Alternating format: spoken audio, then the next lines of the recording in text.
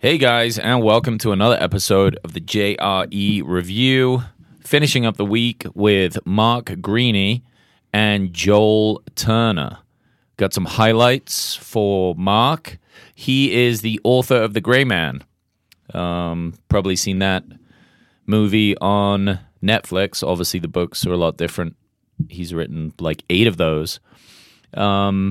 Discusses a lot of the writing process.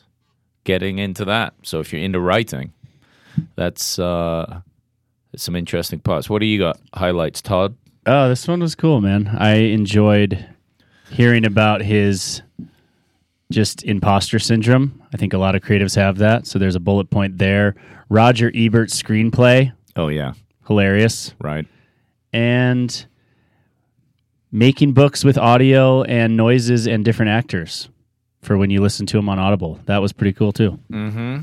And then for Joel Turner, Shot IQ system, which if you're into shooting or archery, precision movements, he has like a breakdown for it. And then some SWAT team events. Some crazy-ass stories in there. Yeah, talking about not being in the moment and just reacting, I think was probably the coolest point, and they talked about that a lot, of just really how to control your anxiety in those high stress situations. So let's get into it, brah. You are listening to the Joe Rogan Experience Review Podcast. We find little nuggets, treasures, valuable pieces of gold in the Joe Rogan Experience Podcast and pass them on to you, perhaps expand a little bit. We are not associated with Joe Rogan in any way. Think of us as the Talking Dead to Joe's Walking Dead. You're listening to the Joe Rogan Experience Review. What a bizarre thing we've created. Now with your hosts, Adam Thorne. This might either be the worst podcast or the best one of all time. 1, go. Enjoy the show. Now, I was interested to hear a lot of your feedback on Mark Greene because, you know, you're a writer. You've been publishing a magazine, Bomb Snow Magazine, for how many years? Bombsnow.com. 15 years, buddy. Maybe close to 16 now. A long time. Ever since college. So, you know, when I'm listening to a writer come on and talk about the process, and mostly what I hear is just like how you need to be consistent. You sit down, they give themselves like a word prompt, and they go for it. Obviously, with stand-up comedy, it's a little different. That's probably more on the end of writing that I've done. You can't give yourself like a word limit. You're lucky to get any kind of jokes, and everyone has different processes for that. But there was a consistency that needed to happen. You know, it was like multiple times a week I had to sit down and I'm like, okay, blank sheet in front of me and start putting some ideas together. And it's hard.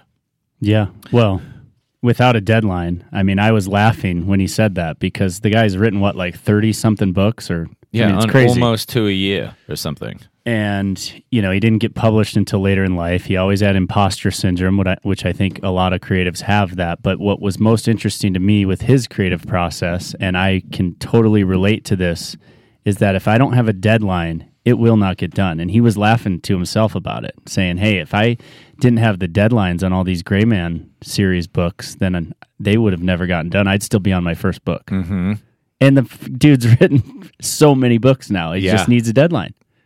So I hear that one loud and clear. I relate to that if I don't have a hard deadline. And the other thing is, you know, he has a deadline from his publishers, which is important, right? He's not making the deadline himself. The problem I get into with my writing process is we create our own magazine.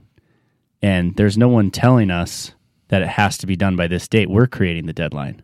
So even though there's a deadline for my process, it's still hard to hit because I can flexible. push. It's a little flexible. I mean, if we have like a party or an event and we put it out to the world, like, hey, we're going to have a magazine release party, that's kind of a hard deadline, right? So that helps. You have to have a hard deadline, though. I think a lot of creatives need that, or else you will just sit and stare at the fucking blank page and go watch Netflix or go work out or do all the other things that you're going to productively procrastinate your way through life and not get the stuff you need to get done. Do you think after listening to Mark that it could maybe change your process if you put harder deadlines on? And I mean, there's so much that goes into the magazine. I obviously just watch you from the outside. I'm here at the studio, but that's not my job. I do podcasting. But you've got so many moving pieces that kind of have flexible deadlines in themselves that I could imagine it's probably pretty hard to have, like, this is the date. But do you think that from hearing him talk and also knowing how prolific he has been, which has really benefited him. Absolutely. That you could hone that process at all?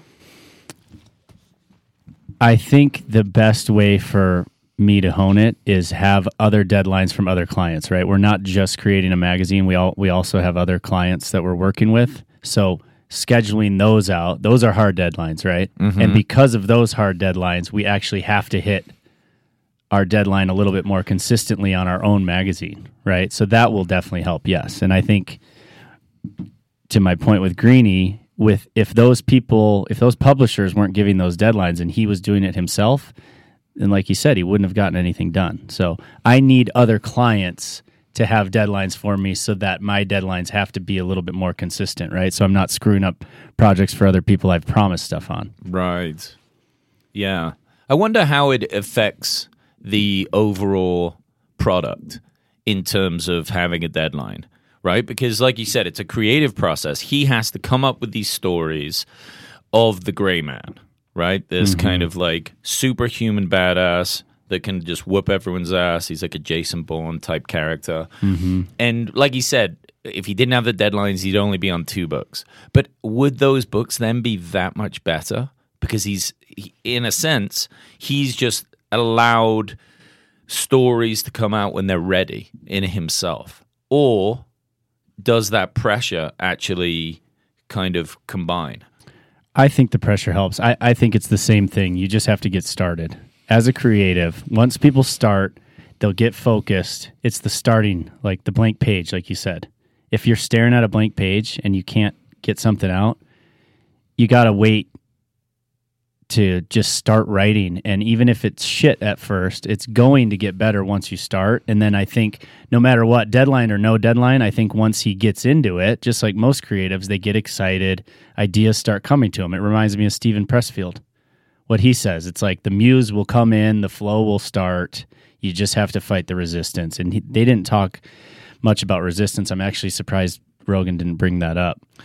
Yeah, it is kind of interesting that he didn't bring some of that up, to be honest, because it's so directly related. I mean, I'm pretty sure that's what Pressfield was writing about, period, right? Is writing process. Fighting through the resistance. Well, he would make himself write every morning, right? He'd sit down at his desk, he had his routine. I can't remember exactly what his routine was, but it was sitting down at a desk, I think at like 9 a.m. every morning and just starting to write.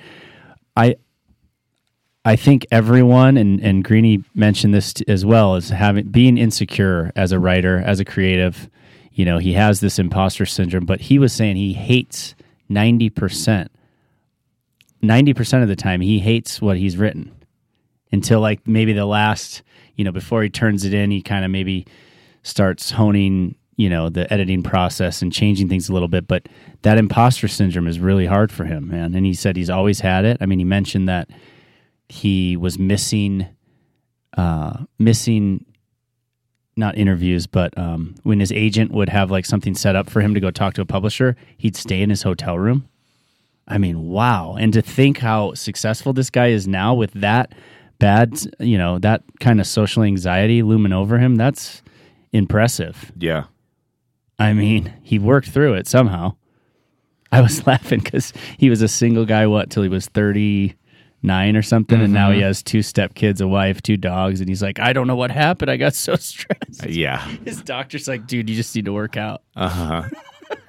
You got a lot on your plate, bro. I mean, he was working in a bar till he, well into his 30s. I mean, the responsibility change there is huge. And, this is the life he wants. He wanted to be an author that's respected and has all these opportunities, working with Tom Clancy, one of his heroes. I mean, he's got to do some amazing things, and having multiple movies made of your work, big deal. But it's also like, in some ways, like, careful what you wish for, because, this is like, in a sense, the life he would want, the dream life, And with it comes a lot of stress. Once that ball starts moving, he can't not write books now.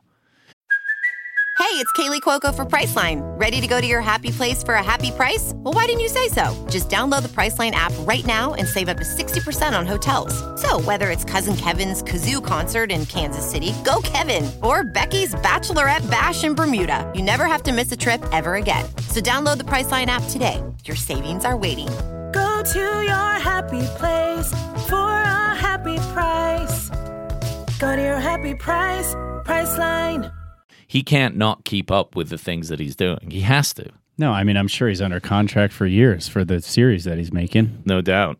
Now, do you find a similar thing with your magazine? Like, let's say you're about to go to print, you're 98% done, and then you just look at it and you're like, it's all horseshit. Because I feel like when people make a really good product, book, magazine, whatever, like what makes it so good is that they're highly critical of themselves all the way through. Rogan talks about that constantly with stand-up. He's his own worst critic. Absolutely. All creatives are, aren't they?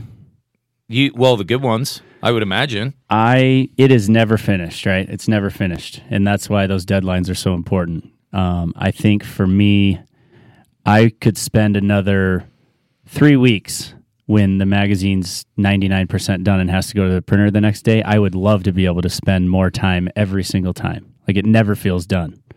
But, that's just part of the creative process, man. Well, okay, so that's part of the process, is it? That's how you get... When I say part of the process, I just mean I think all creatives it's never good enough, right? It's never good enough. That's me just talking out loud. I'm not, speaking with creatives every single day, but most of the creatives I know are very hard on themselves. Well, something that Mark said reminded me of you as well when he said, you read through the book right before you send it to the editor, and then he looks at it, and then there's someone else that checks to make sure the words, everything's good. Copy editor. Yeah, and then they still find some words that are wrong.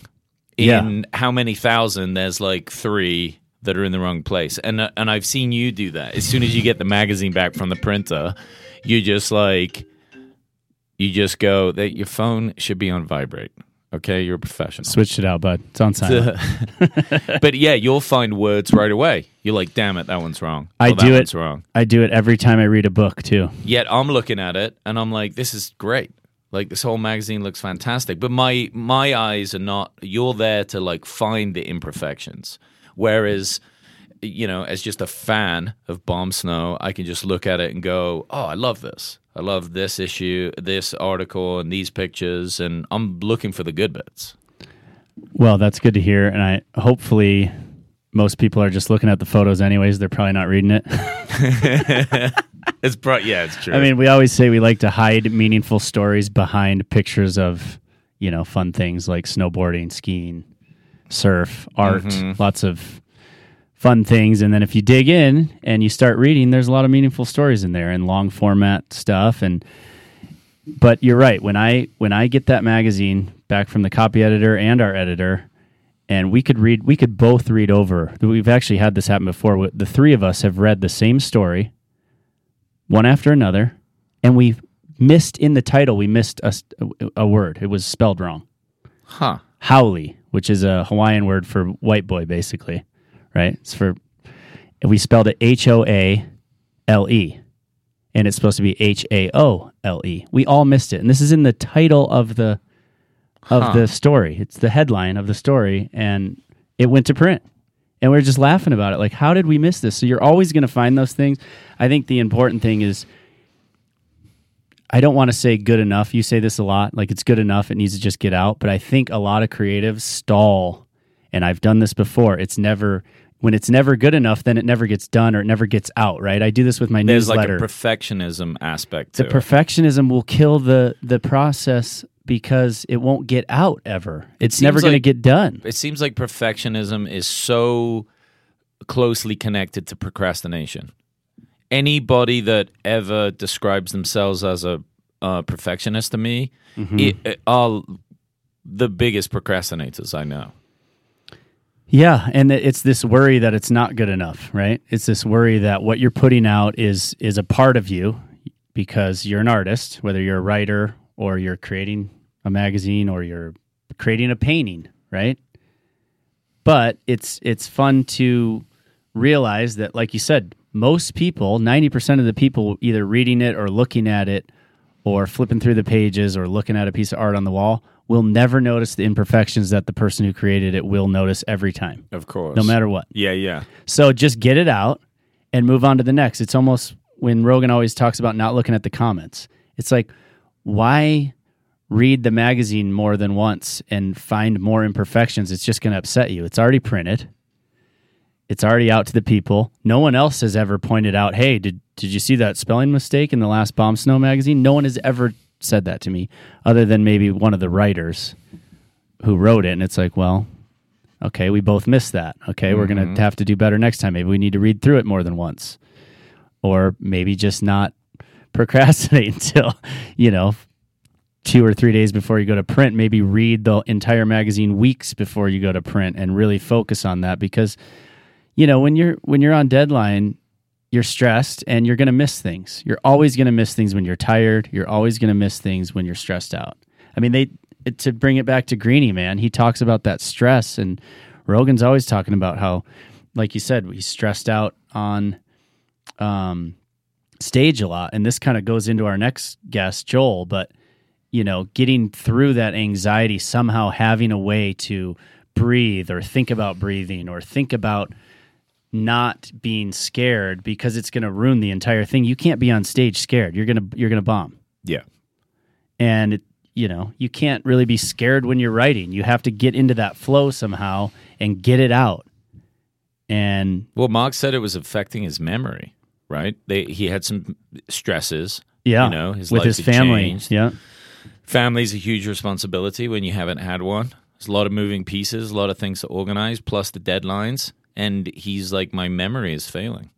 I thought it was cool that Rogan was like, yeah, let's get you some Alpha Brain. Got him on some nootropics. He probably gave him a year's supply or more. I It mean, makes Rogan me owns want the to try company. it. Have you tried it?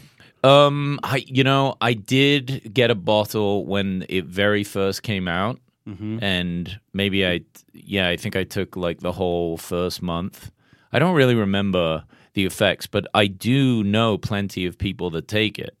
And they do swear by it. I mean, yesterday we had a meeting, and a friend of ours said that he's been stressed a lot recently, and he's just started grad school, and there's been a bit of a struggle and adjustment, and he's been getting some brain fog, and he started taking it, and he said very quickly it made like a noticeable difference. There's like some lion's mane and some mushrooms and stuff in there too, right? I think, it's like all that nootropic stuff. St. John's wort or something too, supposed to help with concentration, and there's all sorts of stuff. I mean, I don't see why it wouldn't work. I'd recommend it to anybody that is getting a lot of brain fog.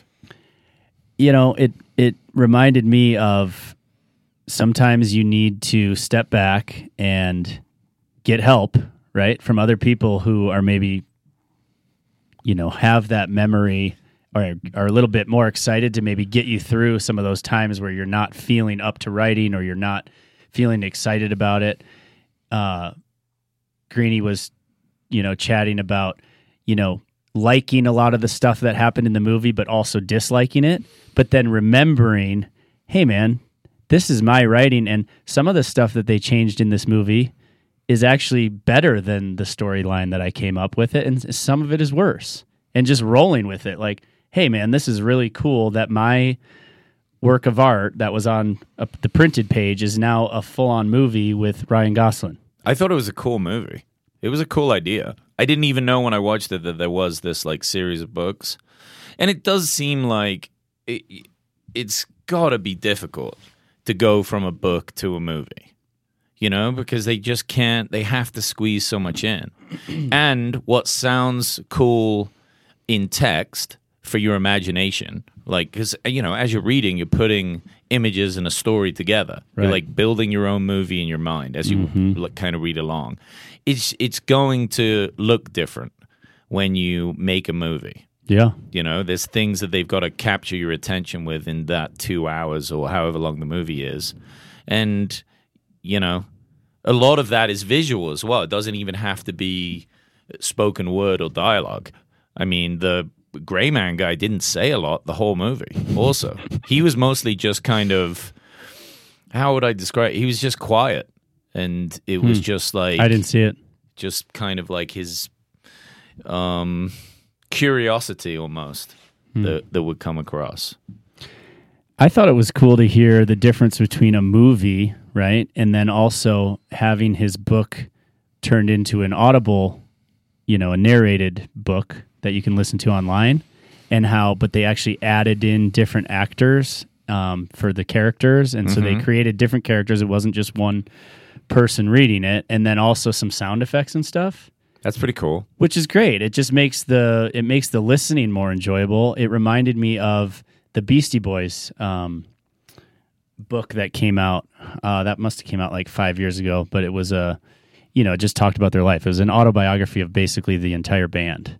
And each chapter was read by one of their friends or someone who was involved in the actual chapter. So they would talked about like stories that had happened to a particular person, and they're reading that chapter. That's a cool. So like Rick Rubin was one of the guys who read a chapter, and a ton of people. Like everyone loves the Beastie Boys, right? If you don't love the Beastie Boys, we're not friends.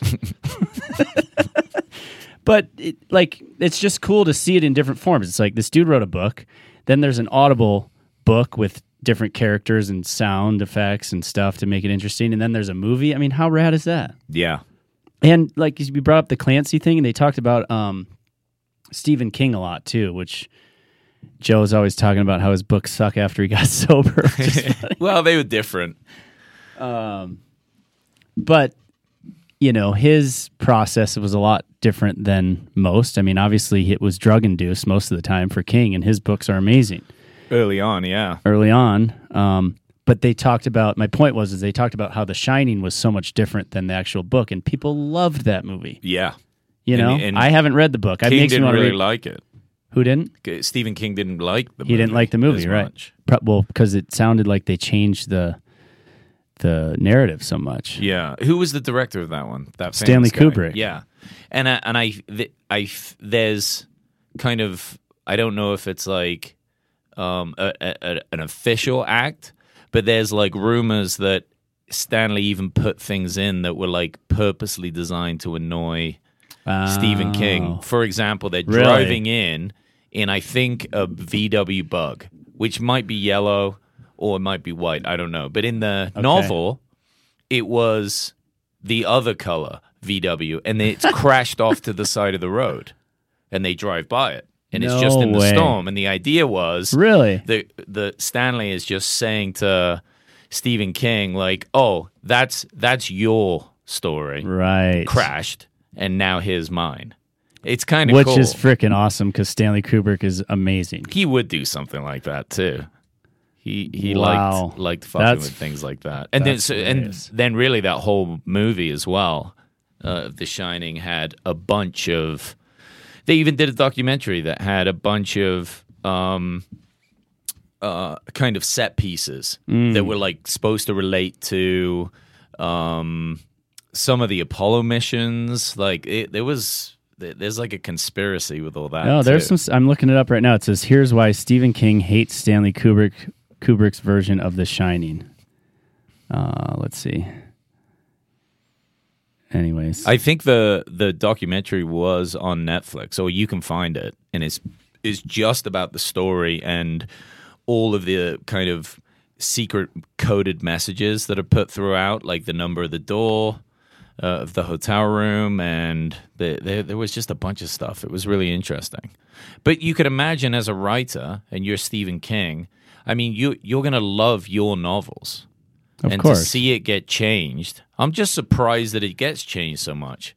Well, I think that's Kubrick. It's like you just said, he was taking control. It was almost like he was messing with King a little bit. He's like, "Look, I'm the movie maker here. You're the writer, dude. I bought your script. This is my movie. I'm the freaking man. I'm Stanley Kubrick." Yeah, and it's kind of funny. And I think it is. Greenie even said it. He was like, "Look, at the end of the day, I sell the rights." And I don't put in the contract, also you can't change all these different things. He's like, they might not buy it. That's how you don't sell your script. There we go. Well, it says right here, the major reason he was upset about Kubrick's version is that there's too many discrepancies between the book and the film. One major difference that King disliked was the role of the supernatural in the film. In the book, King heavily focuses on the supernatural forces beyond Jack's control that change him. So the Overlook Hotel is painted as being a supremely evil place, right, in the book. However, in the film, the supernatural forces are downplayed, and the evil seems to come directly from Jack. So he changed the entire process. That's significant. That's a huge change, right? Yeah. It's like you're turning something around and blaming it on the character instead of the supernatural, which is what was fucking with his brain in the book. Mm-hmm. Still great, though. What a movie. Still great. It actually reminds me of One Flew Over the Cuckoo's Nest. Mm-hmm. So that was one of my favorite movies growing up for whatever reason. I think my buddy's dad had it on film or something, and we watched it. We loved it. It's like 7th grade. But anyways, I read the book later. Like in high school, I ended up reading the book, and I loved the book even more than the movie. But I also loved the movie. And I can see why they did what they did in the movie. A lot of it has to do with timing, right? You know, a book can have way more information than a movie. But look, man, they're two different genres. They're two different things. It's almost like the only way to make like a good novel into a show or a movie is to have it be like a miniseries. You know, you've got so it 10 can be episodes. Longer. Yeah, it's just that. It's like you just need more time, and that's hard to kind of fit that stuff in. Let me ask you this about the Tom Clancy thing. So, Mark never really said why he was brought on. You know, obviously to help Tom, write, and as he was getting older, maybe he just needed some support with writing. But that's kind of interesting that he would bring someone on, and then I guess Mark just kind of like learned how to write in that style, so it continued with the kind of same setup. Yeah. Well, same characters. He knew the characters. I think he said the first book he ever read was a Tom Clancy book when he was 18, the Patriot Games. Right. Yeah, I didn't realize a lot of, like, so many writers do that. They actually have other writers help them with series, whether it's for health reasons or getting older, like in Tom's case. Just save some time. Maybe, I mean, it can't be all about money, but I'm sure he's still making a pretty penny off those books. Tom Clancy, it still has his name on him. Well, he's passed away now. Well, right, but his family. Yeah, and didn't he mention he's like still works with his wife and has a good relationship with Tom's wife? He's still writing those books. Right. But you know, Tom Clancy's family is getting a lot of money from that. I mean, no doubt. If you were on your deathbed, you're an amazing writer.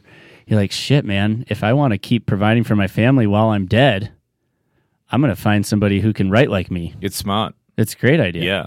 I mean, I think it happens a lot more than we know. So what does that mean? We could have Tom Clancy books forever, technically? They could just keep Written those by other stories people. going, right? I mean, you're just using the same characters, right? Yeah, and Mark could even train up somebody else and then continue on. Yeah. And then it's just, you know. Well, what he mentioned with, they were talking about Batman as well, but they talked about the 007 films, right? Mm-hmm. It's like if James Bond was a person, still, he'd be like 120 years old or something. and we're totally fine with it. And yeah, nobody even questions it. They could, I mean, they're replacing Bond right now. I don't think they've picked anybody. But if they pick someone like really young, no one's going to question it. It'd just be like, yeah, of course. Hey, man, just goes to show you make characters that people love. I mean, does that mean somebody is going to take over for J.K. Rowling? I mean, she hasn't made a Harry Potter. She's done making Harry Potter, right? I think they're making a new movie. Are they? Based on, I think they did like a Broadway show. And they're bringing them back like older. And there's just too much money there. They're not going to stop doing it. Right. It's a gold mine. Look, if people are going to buy the books, people are going to buy the books. So if J.K. Rowling, let's say, you know, she gets older and wants to do the same thing, I think it just depends on the writer, right? Mm-hmm. But it's a cool idea. I mean, people will buy those books whether they're written by J.K. Rowling or not, because you're just using the same characters and just creating a new plot. Yeah, it's kind of cool. Yeah. Anyway, I liked Mark a lot. I like that he is really leaning into his, workouts and exercise, like, again, that's an important message for, like, hey, how to balance stress. Yeah. And how to make yourself feel better. And he says, every day, doesn't matter. I work out. I go do something. I don't think about it. I get it done. And it kind of highlights that is it more important than the writing that he does? I think it's equally as important. He has to do the writing, that's the work, but what gets him there? What gets him clear enough to get the work done is, he gets that energy out, that anxiety. Yeah. Well, you can't write under stress. And when your body feels better and you are physically healthier, you're going to be able to do all the types of work that you do more efficiently. There's just no way around it. I like it. Well, I look forward to his second movie. And yeah, I think I'm going to check out one of those books. I was kind of put off when Rogan was like, I'm on your 8th book. I'm like, shit, I got to read 8. But I don't have to, right? I can just read a couple and see how they are. But they sound decent. I want to check them out. All right, let's jump over to Joel Turner. Good old Joel. Well, he definitely looks like a cop. He's got the look. If you guys watch the video along with this, then solid mustache. Yeah. Well done, Joel. Well done, Joel. He's getting a lot of critters out there. I'd like to know how many critters he's killed. I don't think I've ever heard anyone say the word critter as much as him. Critters. Look, just as someone who didn't know who this guy was, and I can appreciate the idea behind, trying to control your shot, but it was a little hard to listen to for 3 hours because they kept going over and over and over. I do like what they were talking about, but it became a little redundant. But look, there was some great stuff in there. But you're also not a hunter. Yeah, but my brother is, and I appreciate it. I love eating elk. Mm-hmm. I'll help you carry one out of the woods. I'm just not going to shoot one. Yeah. But I mean, take your brother-in-law, Jake. I shoot bows with him all the time through the summer. Yeah. We do it and we love it. So it really stands out for that because those nuances that they were talking about, like preparing yourself, talking yourself through it. I mean, it's hard to kind of explain to somebody what goes on in one of those shots. I mean, I can understand it. Yeah, but I think that's just part of where maybe some people got lost on it. But it's fascinating. Just even if you're not a hunter and you've never picked up a bow or you don't do any shooting, just to think of that process, like put yourself in that mindset of, especially with bow hunting, you could have been out there for 4 days of camping and walking around, or like just up in a tree stand, or just hidden out somewhere, just waiting for this one moment. And then if you miss that shot, how freaking annoying is that? You're unlikely to get another one in the day. You're right. You're going to clear out that area, and there's so much goes into it. And obviously you've practiced a lot, but think about it. Hitting a target is like you can rattle off 10 shots in 30 minutes. Just bang, bang, bang, not even. You're just hitting a target, doesn't mean anything. And every time you might be like right where you need to be. But now all of a sudden it's an animal that you've waited for. And it's, bugling and the tension. Oh, your adrenaline is spiked. Your heart rate is you're trying 120. to calm down. Yeah. And it's super important to have, these processes like his shot IQ to be like, okay, everything's hyped, crazy, I'm tense, and now I've got to talk myself through this process to kind of get me there. Yeah, it makes sense. I mean, do you have a process for when you're bow hunting? Do you have a talk? I really, no. I mean, I think that what I do is I just actively try to tell myself it's just a shot like any other shot. It's just a target. I try to take that pressure off myself. I don't know how effective that is, though. But it seems to kind of calm me down a little bit. I'm like, it's just a shot. Mm-hmm. I take shots all the time. So you are telling that to yourself while you're doing it. You have to do something. Right. I can't imagine Yeah, I can't. I just know that I would fuck it up immediately if I didn't speak through something. But hearing how they do it and how systematic it is, they create a blueprint for just walking through all the positions. I think that having something really intent to think about probably does calm you down quite a lot. You got to get rid of the buck fever, dude. Mm-hmm. Oh, yeah, it's crazy. Because you see it and you're like, oh, I may never get this shot again, and then you rush everything. That's so common. It's almost like they should start a new target practice spot, like at an archery place, right? Where they have real mountain lions and animals running past you right as you're trying to get ready for your shot. And then you'll be fucking good. Like, here we go. Let's not tell Bobby before he shoots today that we're going to unleash a mountain lion in front of his target. See what happens. I think it might be a big liability issue if they did that, but it would be fun to watch it. Hey, you get some decoys, dude. I don't know anything to spike your heart rate. It's going to make you a better shooter. Uh-huh. Well, it's almost like, what a process could be is like you've got to go do some sprint drills, and then when you're, jacked and your heart rate's through the roof and you're super pumped, right? Then you've got to stop and take a shot. And I bet you would find it's so different. And that's probably closer to what you're actually going to experience. Okay, so every hunter out there needs to join a biathlon and skate ski to your next target, right? Mm-hmm. There you go. Their heart rate is jacked, dude. They've just been skiing for like 20 kilometers, and then they have to lay down and hit 3 rifle shots to the direct, bullseye. Yeah, that shit does. I've never so actually do that with thought archery. about it like that. That seems like that would make that so much harder. Yeah, dude. What an jacked. odd sport, too. If you think about sports, it's like combining two different things that don't seem related at all. I mean, I guess weird. Maybe this is like how people in freaking Denmark or Sweden or whatever would like hunt in the winter. But it's like the fact that that's an Olympic sport, a winter Olympic sport, just seems kind of odd. It's like, why isn't there skiing and juggling then? If we're just like combining two things that aren't that related, why couldn't there just be that? Hey, skiing and juggling would be fun. Yeah. Skuggling. The roots of biathlon evolved in the Norwegian army during the 18th century, but the sport's more immediate genesis stems from an obscure ski manual prepared for the Russian military in 1912. Ah. Weird. Fun facts. There you go. There we go. I'll be your Jamie today, bud.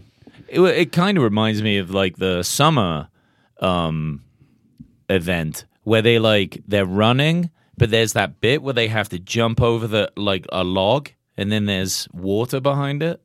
It's like a little puddle. Yeah, what are you talking about? Dude, this is a real thing. Talking about? It's just like a long distance race, but they do it on the track. And there's just this bit where they have to jump over like a log, and there's like a thing of water. This is not in the Olympics. And they keep running. This is not in the Olympics. It. No way. I promise. I know breakdancing is now going to be in the Olympics, which is freaking awesome. I will definitely be watching that. We talked about that. Yeah, it is, man. I'll look it up. All right. What else about this guy stood out? I think the biggest thing is we all have this stress response. It's ingrained within us from when we were getting chased by saber-toothed tigers, and it comes up in different situations all the time, whether it's a traffic jam or, your child screaming at you or whatever. I mean, whatever it is, the stress response is going to be the same, and you have to figure out a way to control it, whether you're trying to shoot an animal or, be on stage and have to, do a set and not bomb. You have to figure out a way to, whether it's breathing or telling yourself some sort of mantra to keep you calm, maybe before you get on stage, or like doing a bunch of push-ups. Like Joe said, anytime, he's said this over and over and over, anytime he is so anxious, the biggest cure is to just kick his own ass in the gym. Mm-hmm. And it does kind of relate to this a little bit. It's just you're just getting rid of that anxiety that's bound to happen no matter what.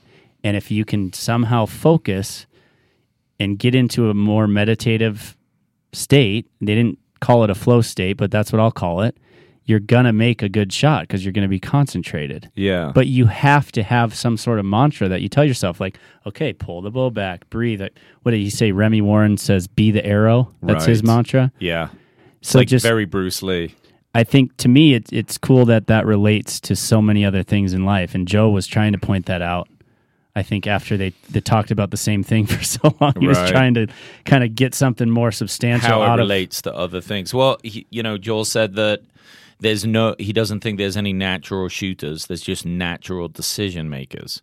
And I thought that was really cool. It's cool. like the difference between knowing when to do it, and the decision has to be an active process. Oh, the event's called the steeplechase. You must have seen this. I've never seen that. Dude, it's a real thing. No freaking way. And it's so odd. It's like, why is there a bit of water and a log that you got to jump over in the middle of an event? Yeah, and they didn't want skateboarding in the Olympics, but they have runners jumping over logs on a track with water. Sounds like strange, a super old event. Anyway, maybe Frogger will be next. We'll just start dodging cars on the freeway as an Olympic event. That would be amazing. People would watch the shit out of that. Real life Frogger. You got to jump over logs in a river. It sounds hectic.